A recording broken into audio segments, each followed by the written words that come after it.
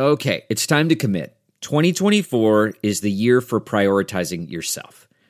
Begin your new smile journey with Byte, and you could start seeing results in just 2 to 3 weeks. Just order your at-home impression kit today for only $14.95 at Byte.com. Byte clear liners are doctor-directed and delivered to your door.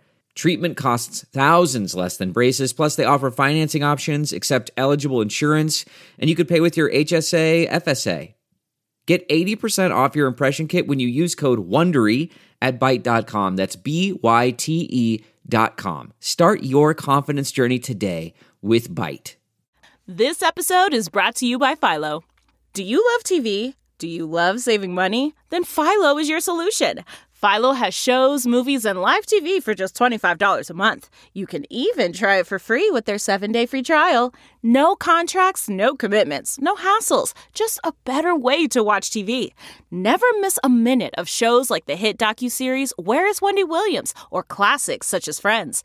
If you can't get enough TV, then there's no better way to watch. Philo has more than 70 channels like BET, MTV, and AMC.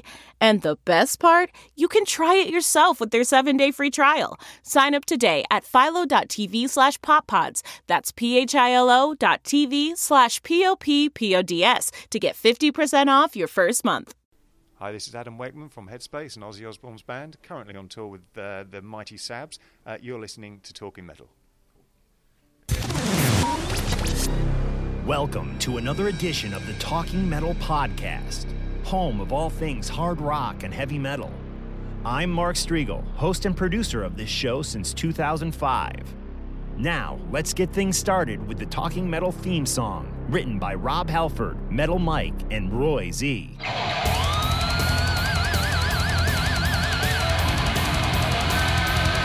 Communication, confrontation, dedication. Now is the time to speak your mind across the nation. Talking metal, talking metal, talking metal. Talking metal, talking metal, talking metal.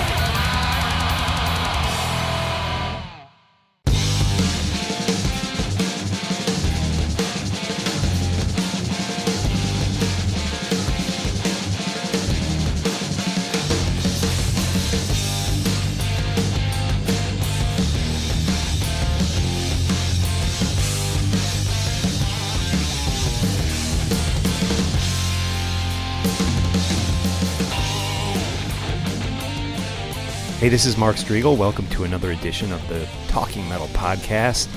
This is a cool episode. We have Adam Wakeman, who has played with everyone from Annie Lennox to Ozzy Osbourne to, of course, Black Sabbath. I'm joined by my co-host on this episode, my co-host in life, actually, Emily Striegel. How are you? Hey, I'm doing good.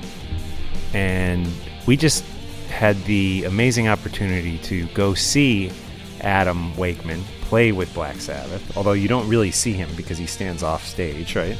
Well, where we were sitting, we could actually see him, which was really cool. But I would not have, if I hadn't known he was there, I wouldn't have been looking for him if I would not have seen him.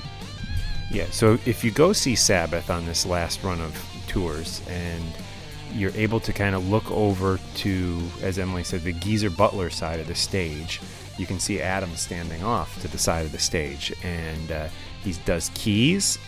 He does a lot of guitar, which I never realized, but he's going to tell us about that, all that, in this interview that we're about to do. I met up with him in Manhattan the same day that Emily and I went down to see him play with Black Sabbath in New Jersey at Homedale, New Jersey, which is kind of by the Jersey Shore. It's probably 90 minutes outside of Manhattan.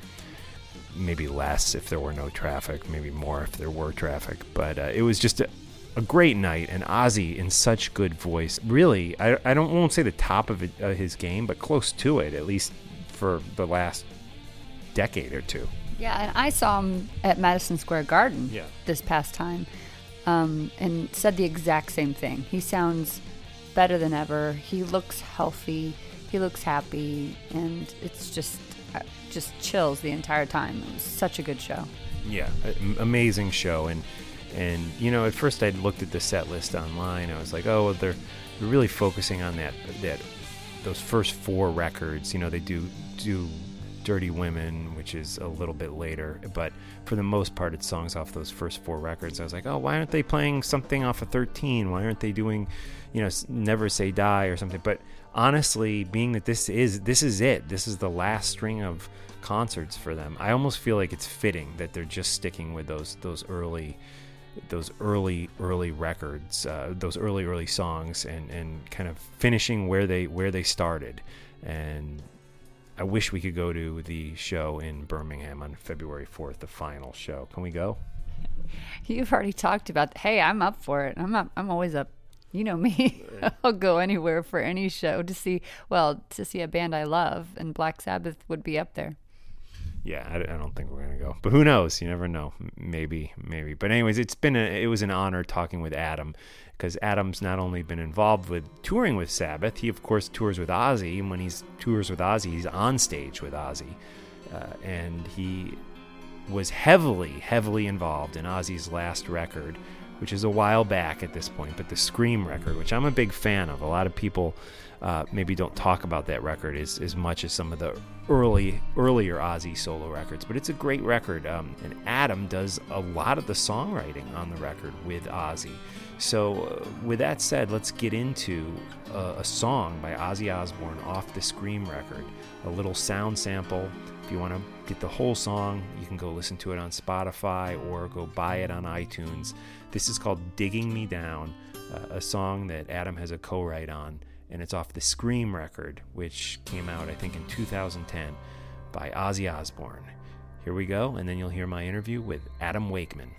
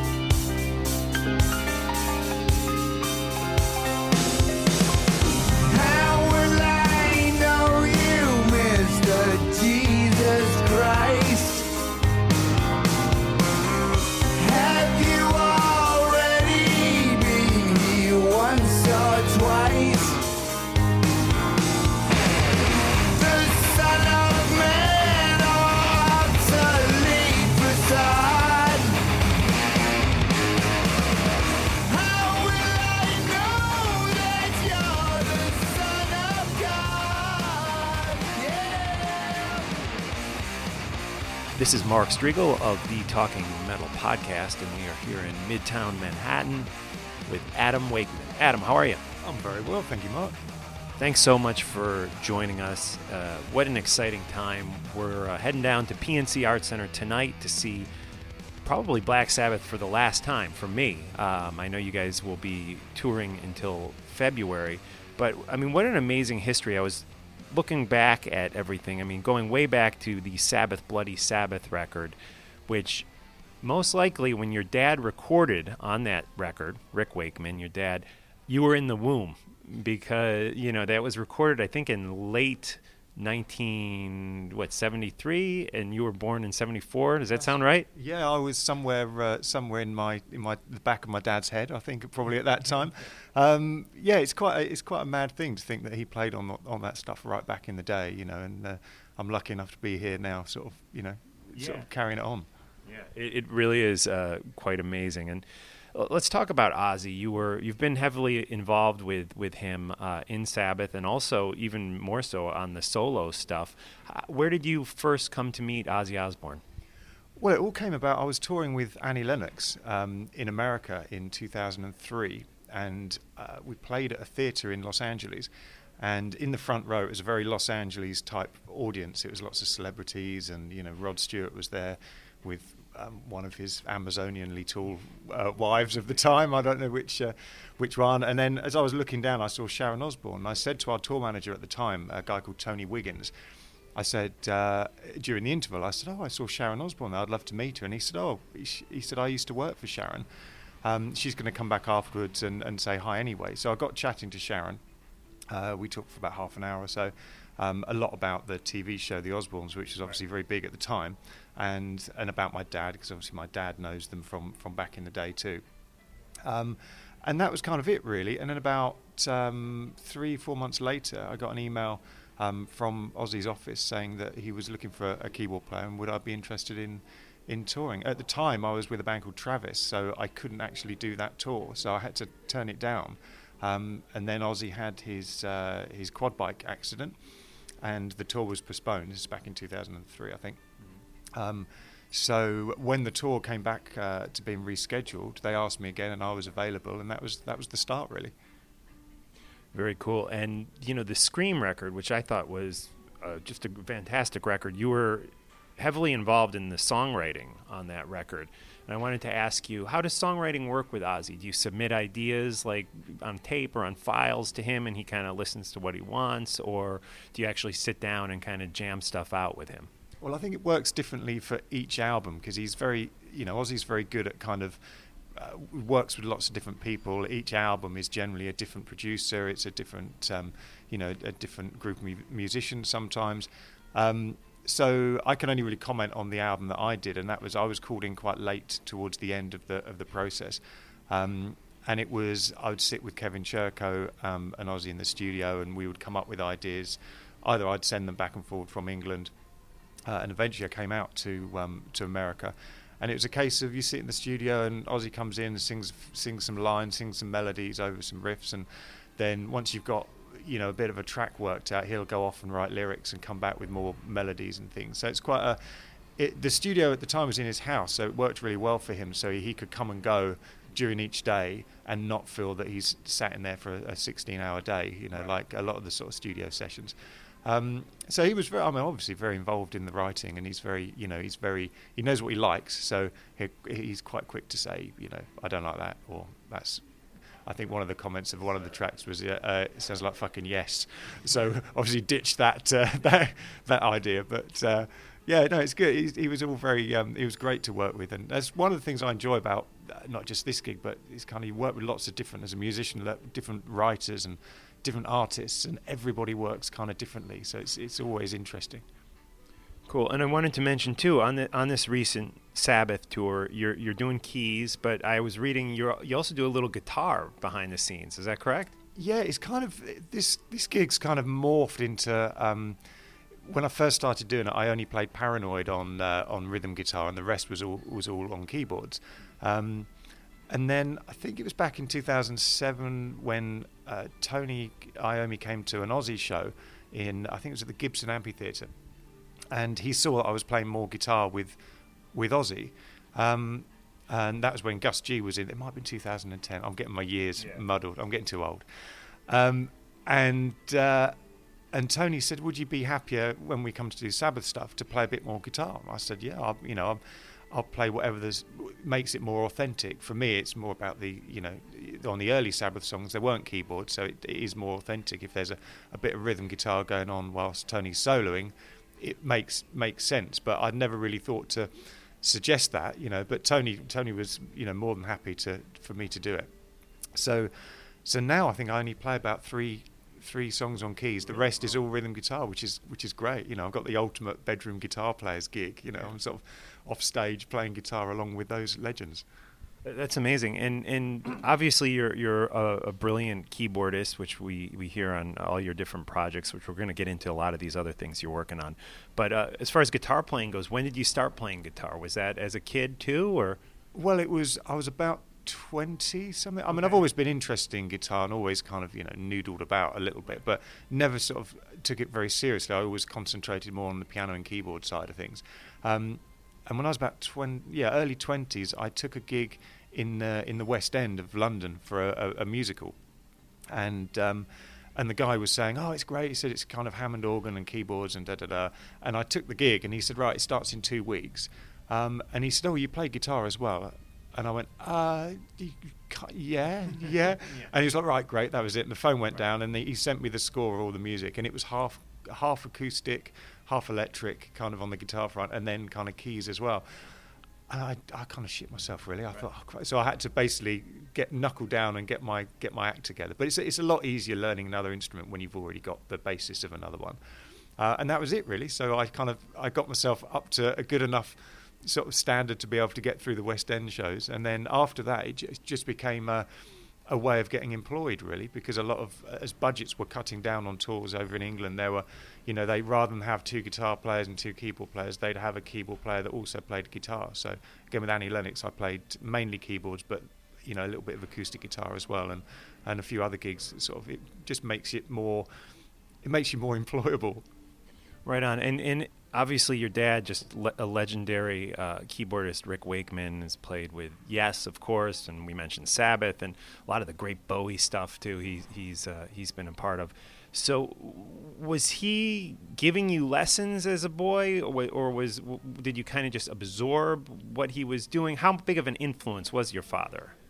Well, he was a huge influence. His involvement was actually quite minimal from a kind of a practical perspective, because my mum and dad separated when I was about 3. So I lived with my mum and my stepfather, and then went to visit my dad. So it was kind of like we'd see him at weekends or when he wasn't on tour, and it wasn't the case of sat down at the piano and he'd sort of show me stuff. I remember asking him specifically once when I was about 8 or 9 to show me the intro to one of the Catherine Howard, I think, from The Six Wives of Henry VIII, and he handed me a cassette and said, "If you want to learn it, here's the cassette, go and learn it." And at the time I thought it was the meanest thing any father could do. Looking back on it, it was probably one of the most valuable lessons I've ever had, whether it be intentional or not. It helped me develop my ear from a very young age, and to sit down, and I sat there until this tape, I wore it out, learning the start of this piece. It would have been very easy for him just to show me, and then I would have played it, and that was it. But it was really a valuable lesson. So from that perspective, he was very influential. And I still ask him to this day, if I've got a kind of music-related question, I'll always value his opinion very highly. If it's a family-related question, I tend to ask his advice and then do the opposite, because he's been divorced 3 to 4 times. So he's a good source of information, but not always. Right. I don't always heed it. Musical information, yeah. Cool. Let's talk about some of the stuff you're doing now. I think fans of Yes, I think fans of Porcupine Tree, for example, would really dig what you do with Headspace. There's a new record out, All That You Fear Is Gone, rather new, I think came out earlier this year. Great stuff. Give me a little history on this band, because I really don't know much about Headspace, and I think we have to let the Talking Metal listeners know about this great band. Okay, well, it all started really back in 2006, where I'd just been on quite a few long tours with Ozzy and stuff, and the other friends of mine that I never get to see, great musicians, that I just, they become really good friends and you just never get to see them. And I thought, well, it'd be a good opportunity. Normally these things happen at school, school bands and, friends get together and they form a band.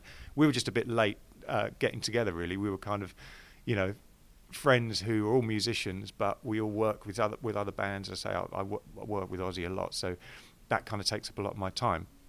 But I thought it'd be a good excuse to get a group of guys together who are all friends, all knew each other and all similar-minded, all have other projects going on, but have a band where we can really just do our own thing. And when we started it, we really didn't know which way it was going to go. It could have turned into a band like Keane, or it could have been like a more of a pop thing. We really didn't have any preconceived ideas. I remember the first email I sent to everybody was, we booked a rehearsal room, and I just said, don't come with any preconceived ideas or ideas. Let's just come in and see what happens.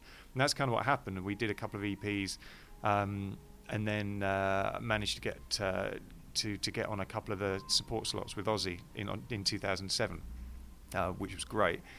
And it kind of went from there, really. And then we kind of we got the deal and did our first album, I Am Anonymous, which was good, and that seemed to go down well. The difficulty always is finding time to do it live, because we're all busy.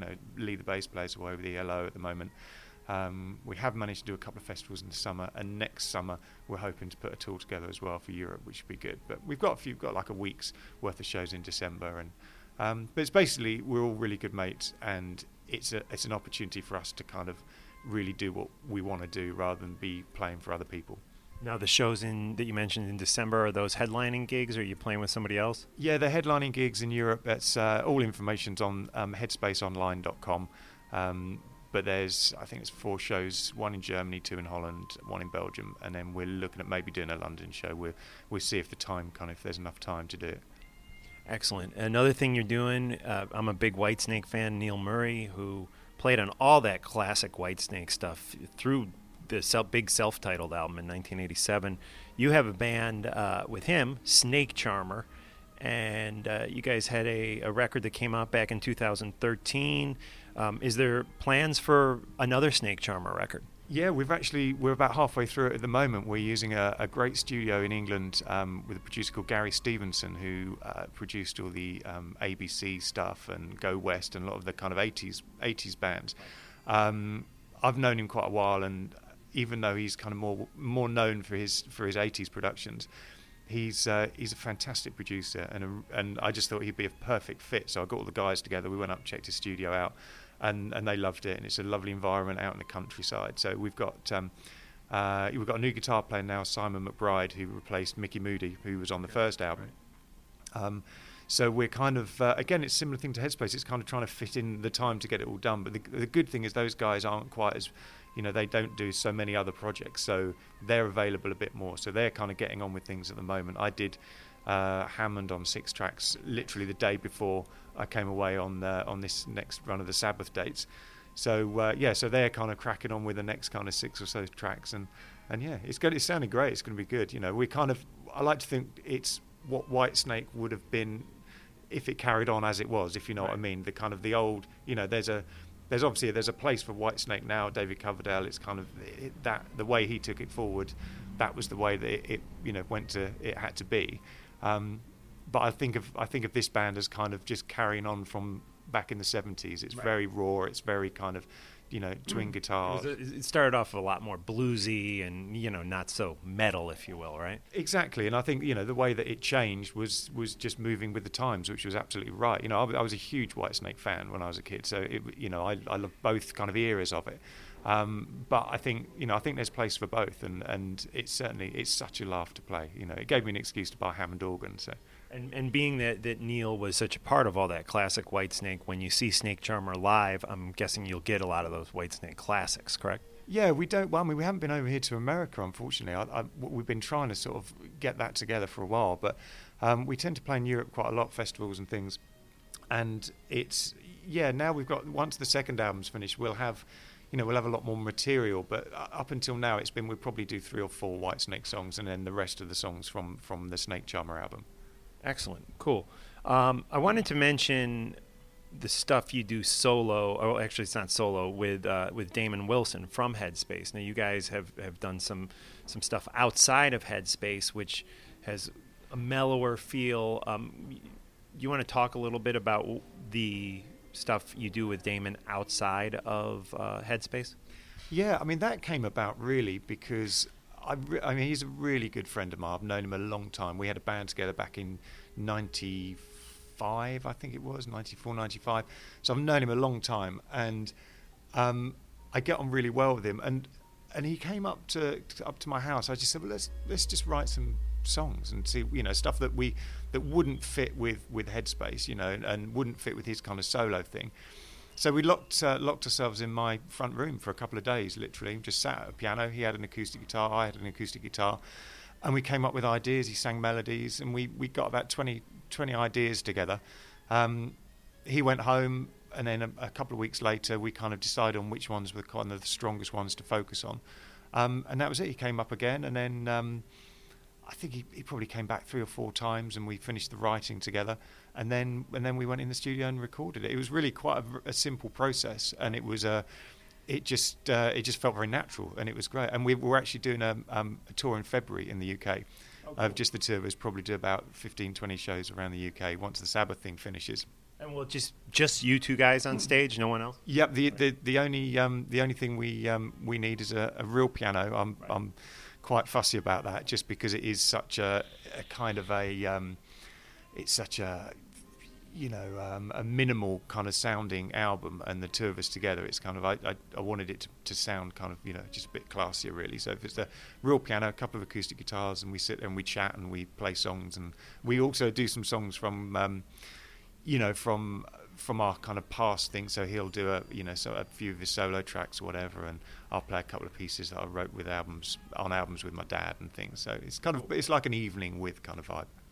Gotcha. Very good. I wanted to mention the whole connection here, how I got to meet up with you today, comes through somebody named Callahan, who you do some gigs with, and a great singer-songwriter. Can you talk a little bit about her and your connection to her? Yeah, well, I met her a long time back now when she moved to London, when she was about, she must have been about 17 or something. And she was with a manager, I think it was called Oliver Smallman, I think was her manager at the time. And myself and a guy called Giles Palmer were doing a lot of writing together with different artists in London. And he just hooked us up with her, and we got on really well. She left that management company, but we continued to write with her. Then she moved over to Nashville. Personally, at the time I was writing with her, I always felt she was more country than pop, but her management were trying to push her like a kind of Alanis Morissette, Natalie Imbruglia, that kind of thing, where she was always, in my eyes, way more kind of country pop. And that kind of really came out when she moved over to Nashville and sort of, started working with Sean Mullins and people like that. But we've always kept in touch, and every now and again I get a writing gig for somebody, and it needs a female kind of top line, so we work on stuff together. And a couple of tracks have turned out really well. In fact, one, Parachute, ended up on her last album. Oh, cool. That was originally, we wrote that for Celine Dion, and it didn't get taken up by her, but she, it turned out in a really nice track, so she ended up using it. Cool. Yeah, great voice, and got to see her live recently, and excellent performer. So February 4th will be the last show ever, at least that's what we're told with Black Sabbath. Obviously, I'm guessing it's going to be a pretty emotional night for Ozzy, Tony, and Geezer. What about you as part of the team? How are you going to feel about this last show? Heavy emotions? Well, it is going to be quite weird. I haven't really thought too much about it, but you say as you're told it's the last show. That's all I'm told as well. As far as I'm aware, that is, it's every time people ask these questions, I hear them say, that this really is it. This is, so as far as Sabbath, goes, this is definitely, it's going to be emotional, and I think there's a lot of pressure on Birmingham shows anyway. When we've played at the it's the same kind of thing. It's kind of New York, Los Angeles, London, Birmingham are the 4 shows where there's always just an added expectation, and I think they put it on themselves. Obviously, they want to make it a a memorable night. And how you prepare for your final show, I've no idea. I mean, I don't know how they're going to deal with that at all. But they've never disappointed before, so I think it would be pretty mega, I think. Yeah, I wish I could be there, but it sounds like it's going to be one hell of a night, as is tonight. Again, the last time I think I will probably see Black Sabbath tonight in New Jersey. Psyched to see this show. It's been great talking with you. Again, catch Black Sabbath, guys, on this last string of dates. Your last chance to see Black Sabbath. Adam is a part of the team, doing a lot of guitar and keyboards, more guitar than keyboards, it sounds like, on this tour. And also check out Adam's band Headspace, a great new record out, All That You Fear Is Gone. Again, personally, I think if you're a fan of Porcupine Tree or Yes, you're going to dig this record. So thanks again, Adam. Thanks a lot, Mark. They will find supremacy. Give us what we can't get on our own. Give us entertainment to keep us calm. Give us reassurance that we're sane. Give us the focus to pin the blame. Give us independence in a world. Give us ambition that must be earned. Captain the moment now. Give us debate that can't be heard. Captain the moment now. Could change in a moment. Could spin out of range. All those changes kept in line.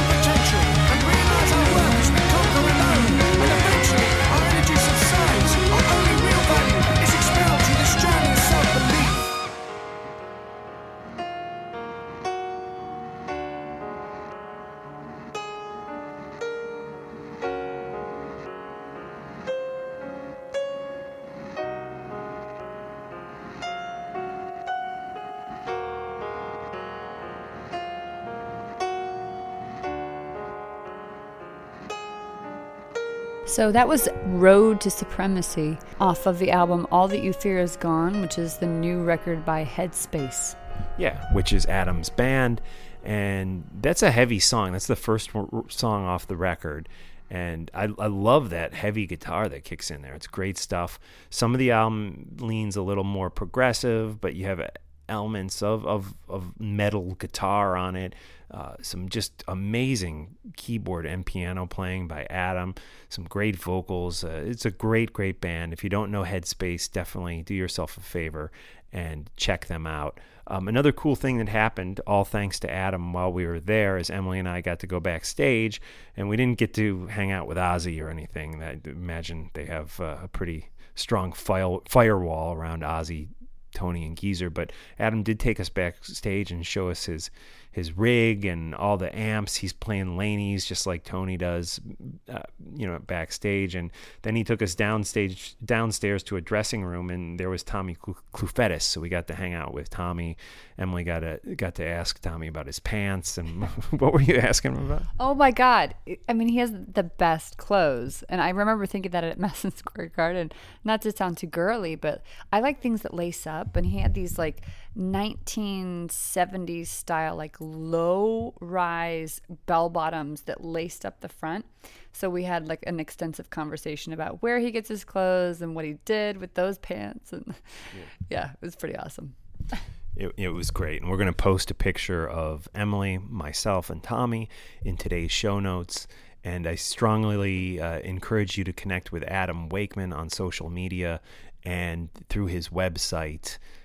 Again, a lot of great stuff Adam is doing, not only with Black Sabbath, but with Ozzy Osbourne, with Headspace, with Snake Charmer, which is kind of, in a way, an offshoot of Whitesnake.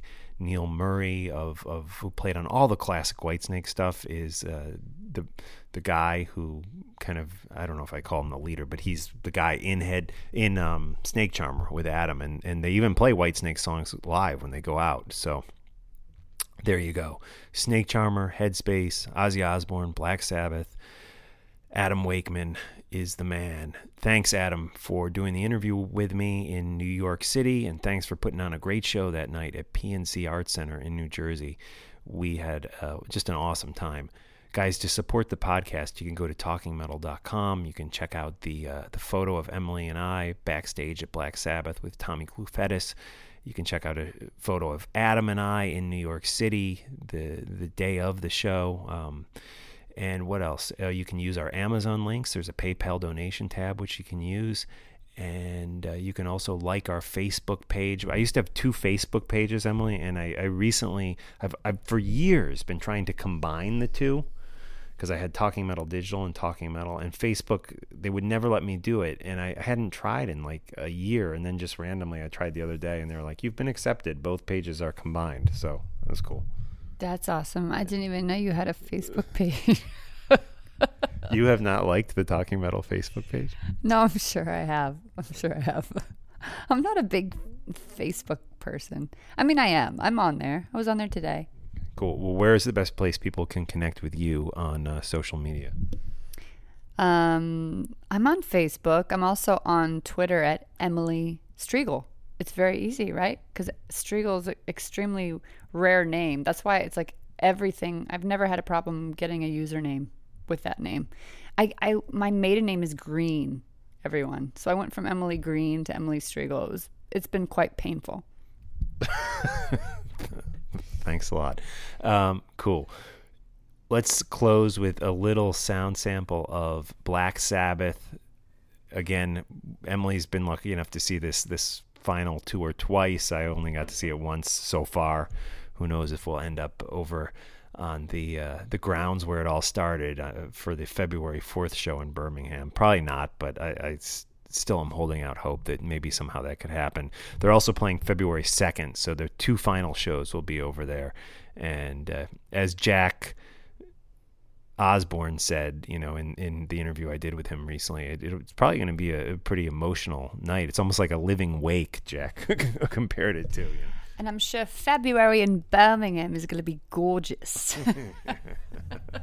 Yeah. How cold does it get over there, I wonder? I think it gets pretty cold and it's pretty gloomy. I mean, listen to Black Sabbath. Right. Exactly. And on that note, why don't we? I usually like to play more off the beating path tunes, but let's just go way back and do the typical thing. Play the song Black Sabbath by Black Sabbath to take us out here today. Go buy the full version of it on iTunes. And again, thanks for listening to Talking Metal. All right, take care, guys.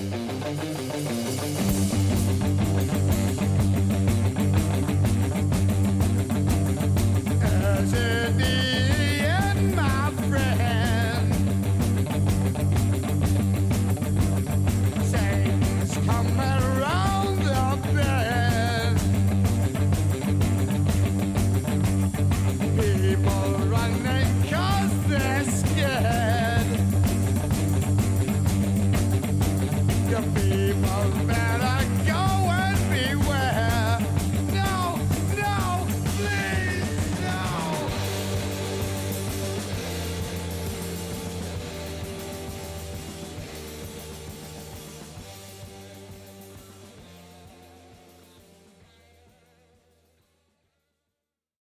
Look around. You can find cars like these on AutoTrader. New cars, used cars, electric cars, maybe even flying cars. Okay, no flying cars, but as soon as they get invented, they'll be on AutoTrader. Just you wait. AutoTrader.